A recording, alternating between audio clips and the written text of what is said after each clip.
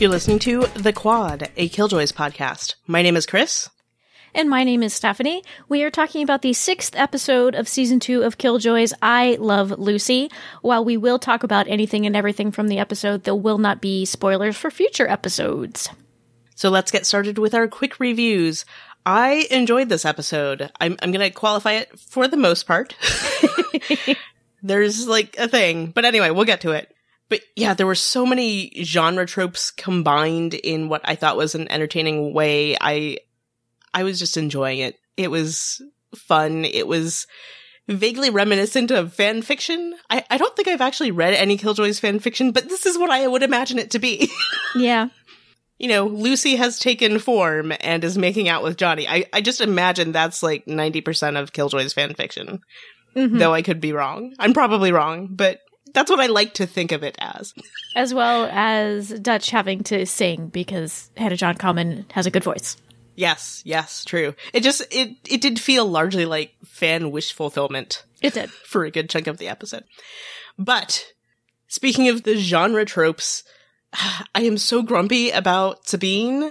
Yeah. I want them to fix this next episode. I certainly hope they do, but at the same time, I know better than to get my hopes up because TV has just been disappointing me this year.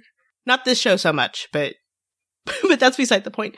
But anyway, we got good backstory for both Dutch and the plasma / green goo. They keep calling it plasma. I don't want to call it anything other than green goo, though. I know. I like green goo, too, so we're going to keep calling it green goo. What'd you think? Overall, I think I enjoyed this episode. There were pieces of it that I enjoyed a whole lot, specifically all the stuff with D'avin and Johnny, and then later Lucy working together. That really encapsulates what draws me to the show, is that just sense of fun. And, you know, I thought the opening scene with the two of them working together was great. Like, there was a lot of fun with D'avin and Johnny in this episode. Fun and teamwork, which is always what this show does really well. Exactly. Fun and teamwork. Exactly. The scenes, the storyline with Dutch and Romwell were more hit or miss for me. I'll go more into detail later, but I did think that Hannah John Kamen got some good moments in that storyline. And, you know, I was happy to see everybody getting some, even Lucy got some smoochies. But like you're saying, boo for that ending scene with D'avin and Sabine. That was tremendously upsetting, for one. And for two, I really hope that's not the last we see of Sabine. I know. Because that scene went on for a while. So long. I was so uncomfortable. Me too. It's like, they are getting really naked. And then things got awful. And I'm like, no. Though it stretched my limits of believability that the last piece of clothing to come off seemed to be D'Avin's shirt. I'm like, come on. Clearly that would have come off first. I was thinking at some point, I'm like, I think this is the first time that D'Avin's been the most dressed person in a scene. Like, this feels weird. Right? And like, wow, his pants came off before his shirt. I know. Amazing. But he seemed to be more determined to keep it on in this episode. What with the scene earlier with the guidoids trying to undress him, and he was just like, no. Stop talking. Be naked.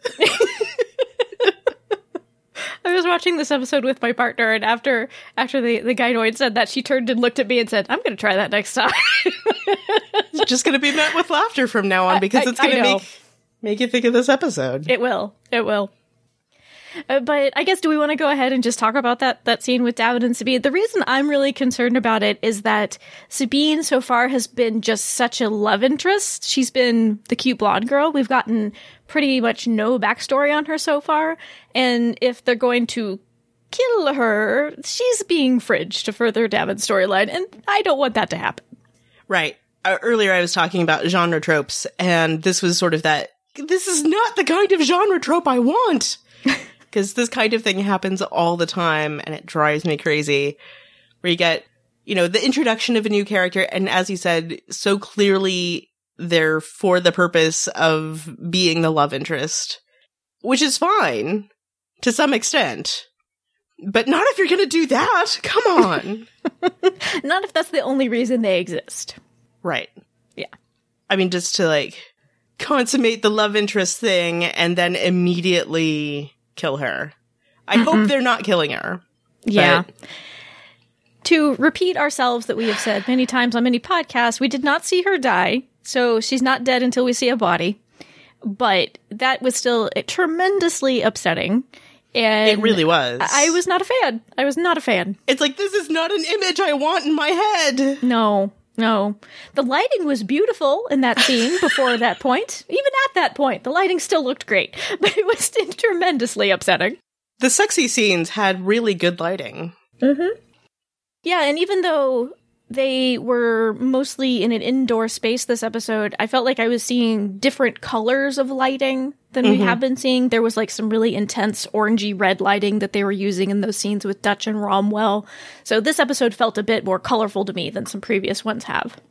Agreed. Yeah, the asteroid ship was very rust-colored, which is a nice departure from like the grays and the blues and the, the washed-out thing that has been going on a lot earlier this season. Right. Which is very sci-fi standard these days and drives me crazy for that reason. But I thought we got a nice mix-up of color and lighting, and it was a very pretty episode, I thought. Mm-hmm. But, like, the candlelight at the Scarback Monastery was, it was gorgeous. It really was. And we got some Dutch and Hunky Monk sexy time! Woo! I kid you not, Romwell had that line to Dutch. And I kid you not, my thought immediately was like, and cue the sex music. Yeah. Well, in this episode we saw, because we've talked about previously that we'd seen some residual kind of jealousy and hanging on of Dutch by D'avin, but it seemed like, especially in the last episode, Dutch was being a little more okay with D'avin maybe pursuing a new love interest in Sabine. In this episode, we have that great conversation with her and Pri. What is the word that he uses to describe her what she's doing? I don't know. Don't you remember? He has that whole thing about how we need a word for when you want them, but you're not going to have them. Oh, was it the dwant? Yes, dwant. You're dwanting. It's okay to dwant him. Yes.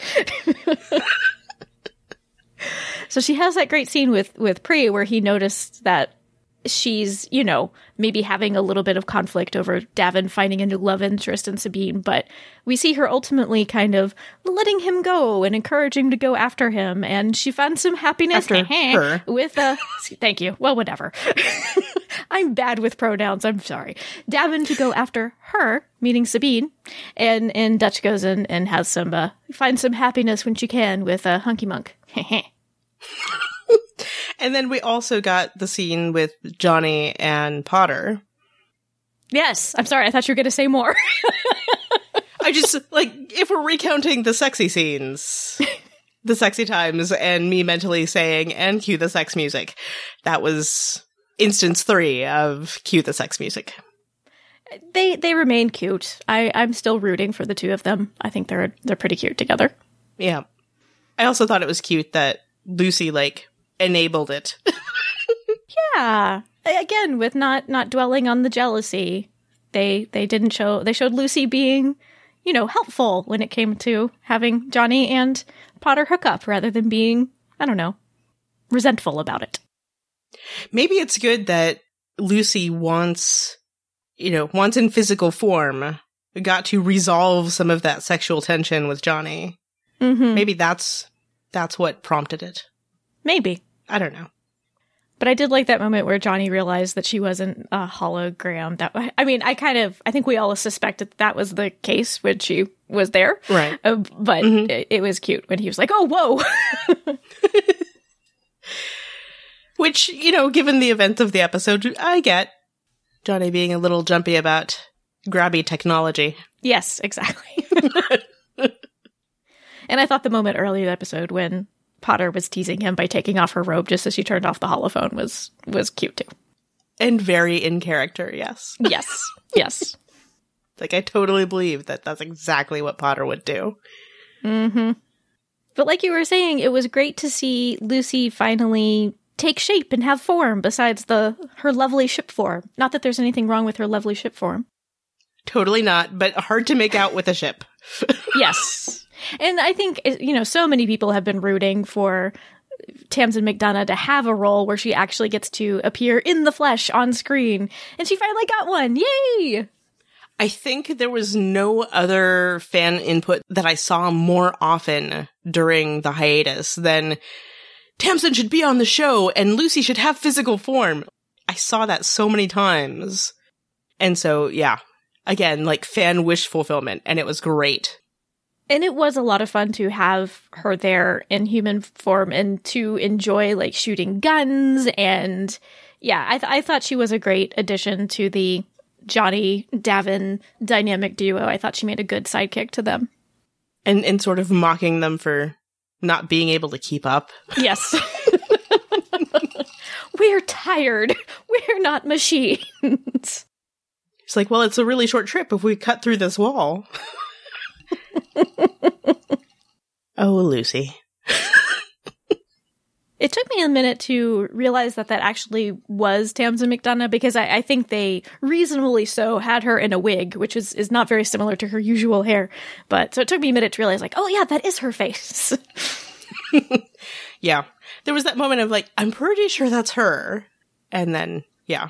Once there was finally the close-up, you're like, oh yeah, there she is. I should have guessed from her delivery of the "stop talking, be naked" line, because that was a very classic Tamsin McDonough delivery. It was good. But yeah, it is nice to see her, like actually see her on the show. And I want to thank Johnny for bringing the term gynoid into the conversation. Technically, they're gynoids, but nobody calls them that. Thank you, Johnny. I love you. It's and true. Your geeky little trivia. I love you.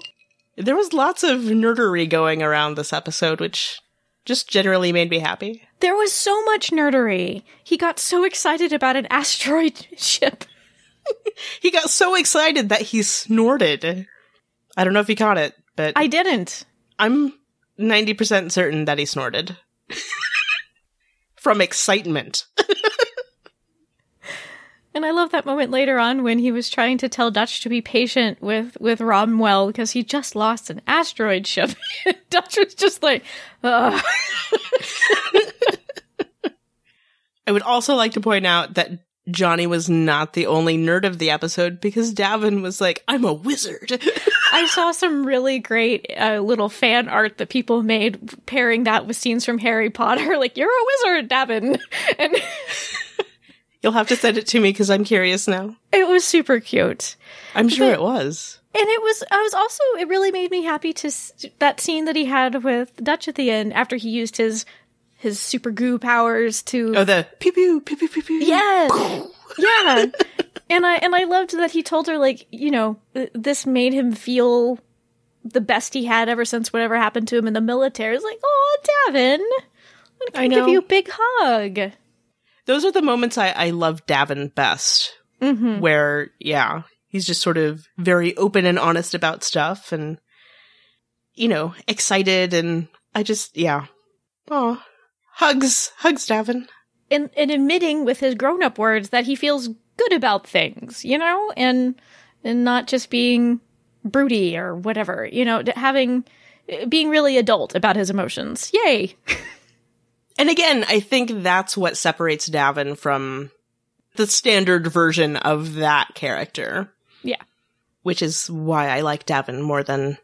the slab beef chest character, as my partner tends to call them. It's pretty accurate. Yeah.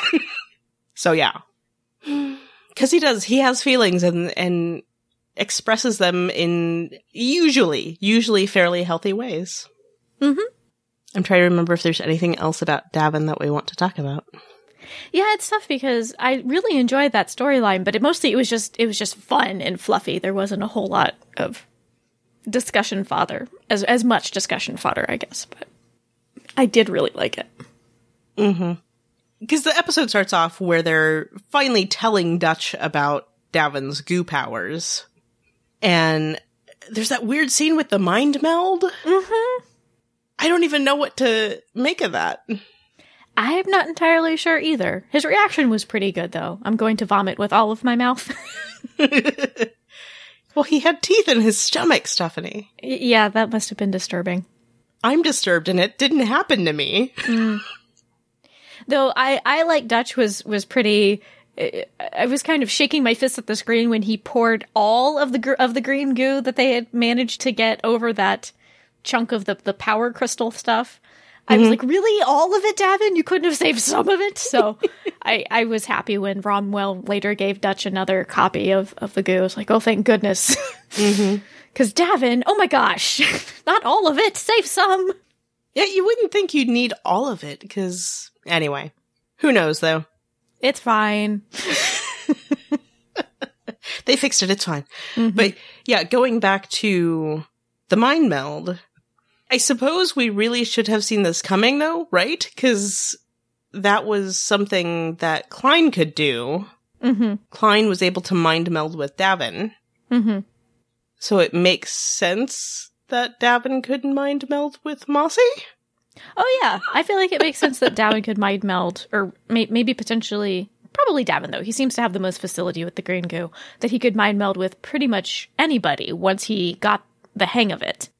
Well, but I think they said something about the reason it was only with Mossy was because the goo was from Mossy. So... Right. But if they got some other green goo, yeah, I bet he could figure out a way to harness its abilities. Right. That's another thing. We got backstory on the green goo, including some exploration of this idea of the mind melding and the fact that it's the sap of life and all this sort of thing. Yeah, my main takeaway from this show, from this episode was, Chris is so smart. She's just right about things. It's more like, oh, that might be a clue. Because in that scene between Dutch and shirtless Hunky Monk, woohoo, after the sexy times, he was talking about... In the beautiful candlelight, which makes Hannah John Kamen look really good. But he repeated your theory that you mentioned several episodes ago, this idea that perhaps the cutting that the Scarbacks do is a result of wanting to prove that they weren't infected by the green goo, that they could bleed, that they did scar. And yeah, you're just so smart, Chris. Thank you. I will accept this praise. And through Romwell, we also got some more information about something we were speculating earlier about the idea of the nanites that we saw back in A Glitch in the System, and if they had a similar effect to the green goo. And yeah, they do. Indeed. Because Romwell, it turns out, is 423 years old. And looking pretty good. Yeah. And there was the whole story. He was talking about how people somehow involved with the green goo, apparently not level 6 killjoys, because I think they predated that. So whatever preceded that. So maybe the Black Rock? I don't know. You mean the Black Root? Black Root, yes. I don't know why I said Black Rock. But yeah, so there were a lot of rocks in this episode. It's okay. So yes, the Black Root, or whoever, I'm guessing, I don't know that, but that's what I'm guessing, came to his homeworld, he said, and tortured him for information, and then, yeah. After that was the nanite thing. So this was like 400 years ago. Because we'd gotten the information before about how there hadn't been Scarbacks on Arkan for 200 years. So we were like, this goes back 200 years, what? And no, it goes back 400 years, apparently. And I was a little confused. We got several big information dumps in this episode, which aren't my favorite things. Those are the parts of the episode that I was kind of like, ugh, not so much. But from his backstory, Romwell's backstory, they're suggesting that the presence of the green goo in the quad is suggesting that whatever people, enemies, took over his planet are now in the quad and trying to take over here? Is that the suggestion we're supposed to come away with?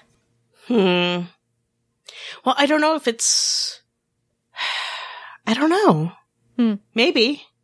I'm just curious, though, because there was the evidence of the Scarbacks on Arkan from 200 years ago. And they had the saplings, and there was the green goo there. So, I don't know if this is like a recent development, is what I'm saying. But I am curious if maybe they'd been there for a while, but are planning to stage something, which would explain possibly why... They're putting up the wall, or the plans for the walls in Westerly and things like that? Well, the walls, and also Potter's mom had developed that thing to protect Kresh from its enemies or something, to protect it from other people taking the planet.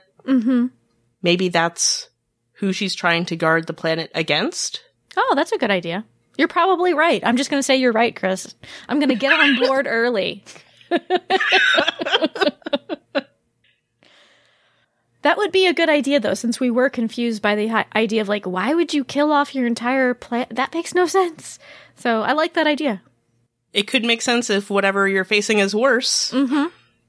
Because, yeah, there was the whole thing. Romwell was talking about how his family was royalty. His father was a lord, and so that's the reason he was taken and tortured for information. Right.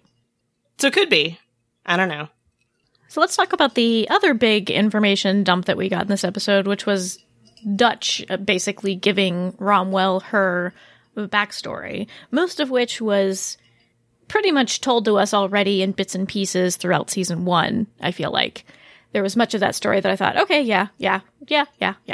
But what did you think about that whole sequence with the instrument and the, dream sequence like episodes?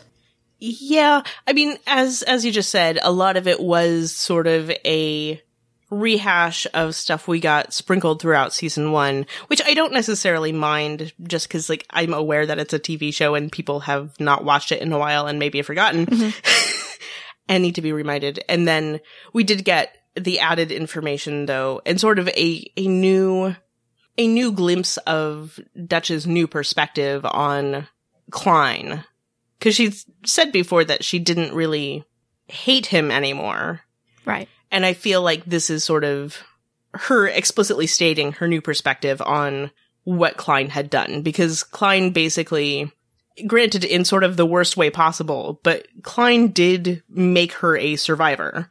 That's sort of the lasting impact is, you can't really take down Dutch because she will kill you if she has to protect herself and the people she cares about. So, that's sort of like the big takeaway, which, as you said, isn't really new information, but it's stated explicitly, I guess, is sort of the big thing. I wish that they had maybe found a different way to more visually communicate the backstory that she was laying down for Romwell. I thought the little flash forward, flashback, not real fantasy type. I don't know exactly what they were, but where it was Romwell sort of seeing himself with Dutch and them growing old together. That struck me as a little cheesy. It felt like they really shoehorned in an opportunity to get Hannah John Kamen to sing. I feel like that could have been done a little more elegantly. See, again, this is where my whole fan-fiction-y kind of thing came in. I was like, I don't know that we need to see this, but... Yeah, it felt like the fan fiction element of Lucy taking gynoid form, I thought that worked pretty well. The fan fiction element of, like, Dutch singing, and that didn't work quite as well for me. But I feel like maybe they could have communicated more of that in visual storytelling rather than just having Dutch be narrating. But I did think we were going to get more flashbacks than we actually got. Yeah, that is I know I'm on record for not loving flashbacks, but that would be a good occasion to use flashbacks, is to show us information we don't already have so that we can see Dutch reacting in the moment. I think that would have been a good occasion to use some flashbacks. Right, or even a new perspective on something that we'd already heard before. Just because we heard it but didn't see it for ourselves. Because sometimes that's kind of illuminating. I like it when they do that. Mm-hmm.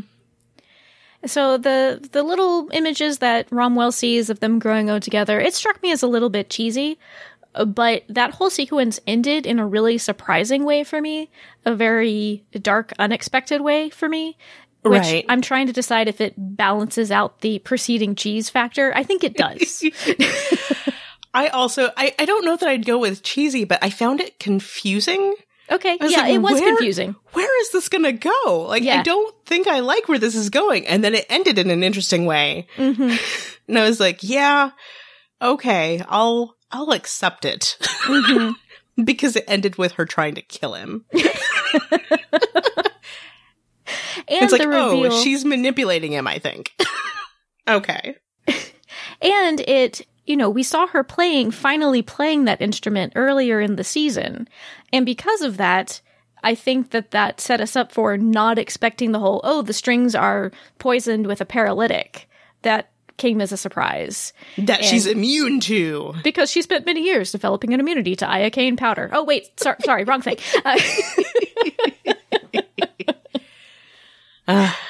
Good job. Good job throwing that in there. I also always think of that scene whenever immunity to poisons is brought up. So yeah, I totally did not see that moment coming when suddenly he's paralyzed and then she garrots him with one of the wires. Because that is, Dutch from the beginning has been, I do not kill people unless it's in self-defense. And while I think this could maybe fall into a category of self-defense for her, I think it more just showed her line, her trigger is if you're trying to imprison people, no, that does not fly with me. I need my autonomy. I need my freedom. And if you're going to interfere with that, down with you. Yeah, that's like the all bets are off kind of line. Exactly. Don't mess with Dutch or her people. Yeah. And I liked that when she did tell Davin and Johnny that she had killed Romwell, they had that unspoken reaction where they just looked at each other with clear surprise, like, oh my gosh, she actually killed that guy. So it felt like they did make enough of that moment where she thought she killed him. But then part of me kind of like, is it cheating that then he wasn't dead? I don't know. That they were able to take our lead character to that dark of a place, but then ultimately have it not have the type of effect it might have otherwise had because he was infused with nanites, etc. Well, but they did actually talk about that, though. Like, they expressed it during the fight, because, she was talking about how he said something like, you killed me, and she's like, it didn't take, and he's like, you didn't know that when you did it. Right. So, I mean, it was addressed. It was acknowledged. But I thought that moment where she at least thought she killed Romwell really resonated with what has been going on for Dutch throughout the series, but throughout this season in particular, with her fighting this idea of like, am I a good person? Am I a bad person? Can I come back from what Klein did to me? So I really did like that moment. But again, the stuff that led up to it was less effective for me. So I kind of have mixed feelings about that little story thread. I think that's fair. Because, yeah, it's one of those things, like, I'm not surprised she killed him. Like, I'm maybe a little bit surprised, but at the same time, as we've said, like, we've kind of always known that that's Dutch's big do not cross kind of line, It's a little jarring to see it. I mean, certainly. I think because of how she killed him, it was as impactful. Yes. Because he was defenseless. She did it so hands-on. It's not the same as if she had just shot him from across the room. Yep. So that moment was pretty powerful for me, I gotta say. Do we think that we will see Romwell again? I mean, I kept thinking that they were maybe leading to it, but then they ended the episode with Dutch handing over information from Bellish about getting him out of the quad, so... Right. Yeah, I was surprised that they seemed to wrap up his role in the storyline as neatly as they did at the end of this episode. I wouldn't be surprised if we saw him again. Honestly, I thought he would be more of a sticking around for a little bit presence. Mm-hmm. Well, because for a while there, it felt like they were maybe building him up to being a foil or a love interest or something for Dutch. Right. I still wouldn't be surprised if he shows up again in that capacity. But that's not remotely how the episode ended, which, I'm good with. I'm good with the way the episode ended, but that part of it. Yeah. Oh, qualifiers. And it felt like Dutch, much like Davin, got kind of a little boost of confidence or good feeling about themselves when Romwell has that really nice moment with her where he says that Dutch doesn't remind him of anybody that he's ever met before. Which was such a good line, again, following through from stuff earlier this season, where Dutch is just so thrown by all the double Dutch stuff that they talk about. And, there's the shadow Dutch, the mirror Dutch, that's it, the mirror Dutch. Mm-hmm. The creepy Peter Pan shadow situation. So, yeah, I don't know. I'm not as relieved as Dutch, but I think we were both pretty relieved. But I have so many questions still. About? 200 years ago. Who was that? Well, I think that is still to be revealed with the decrypting of the message that Klein sent. I think that's still an element that they're going to return to, of course. Oh, I know. Yeah. I guess what I'm really getting at is I'm impatient. Yeah. Yeah. So that comment you just made, it reminded me of some feedback that we got from somebody. And here is where I owe people a really big apology because, okay, so if you go to our website, ashgenretv.com/feedback, there's a little screen there with all of the ways to contact us, including our email and then a little contact form that you can, fill out to send us feedback that way. I think, and I still do think by looking at how I set up that contact form, it should have been sending us emails with the comments you've been putting in there. But no, that is not what has been happening. Is this why we haven't been getting any feedback? Part of it, yes. So I realized... Not that we haven't gotten any. We've gotten very little, is I should say.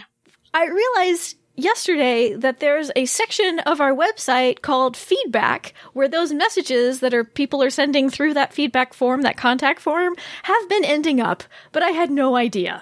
So I really apologize if you've sent us like a bunch of messages and you think, why have they never read anything that I've sent in? This is why. I'm an idiot and I didn't realize that there was a section of our website where that feedback was being sent. So I really, really apologize.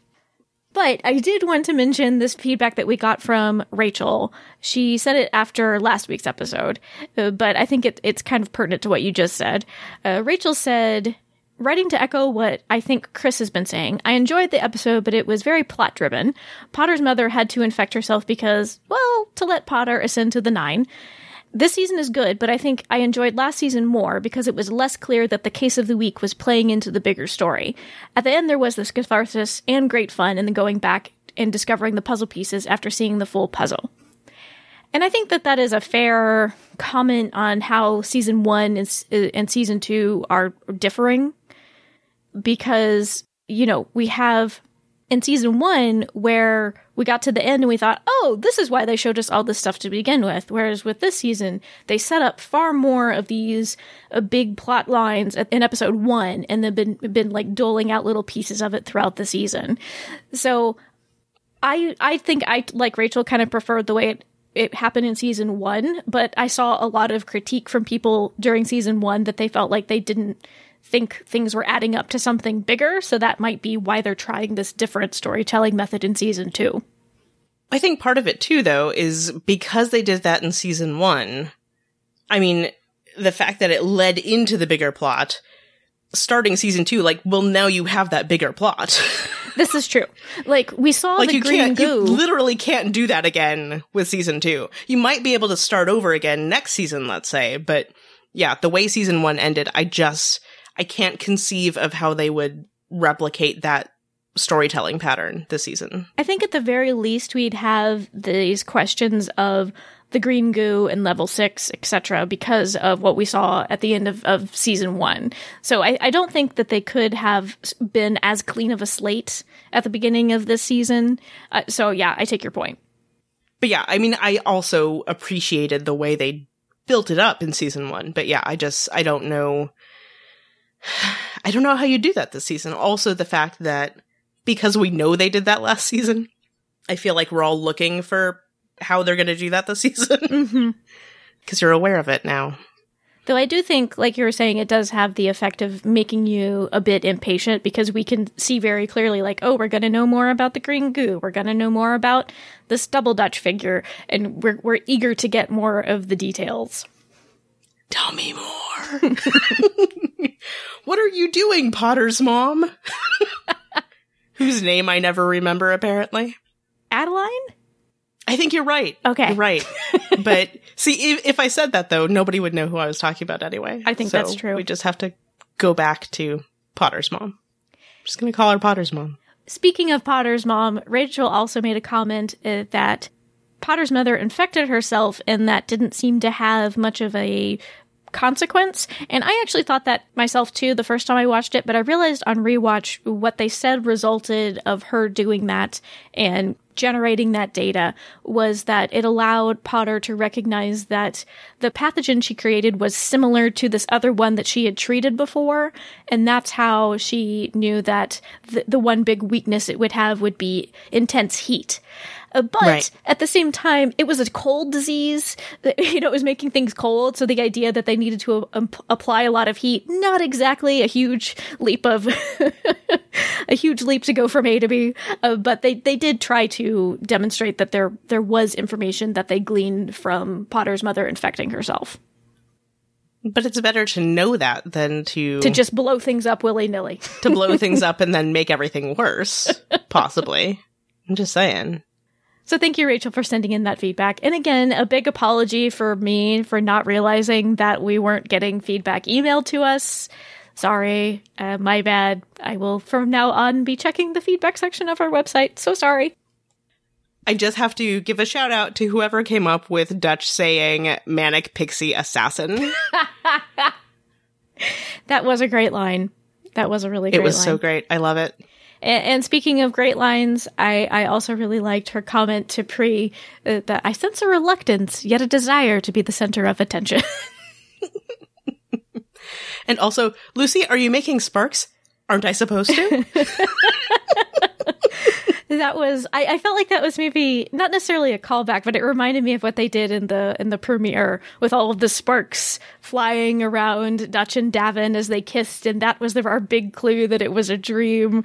But yeah, I loved that moment too, where, she pulls back and she's got sparks coming out of her little gynoid finger.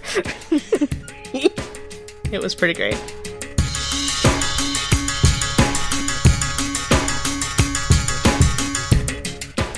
We'd love to hear your thoughts about this episode of Killjoys. You can send them to killjoys@askgenretv.com. We love getting voice messages, which you can send us in a couple of ways. You can record a voice memo on your smartphone and email it to us, or call our listener voicemail line at 972-514-7223. You can follow us on Twitter or Tumblr at Killjoys Podcast. We often live tweet during both the East and West Coast airings of Killjoys in the US and Canada. The Quad is part of the Ask Genre TV family of podcasts. To find our other podcasts about Orphan Black and Lost Girl and other shows, visit our website, askgenretv.com. Thanks for listening. See you in the Quad.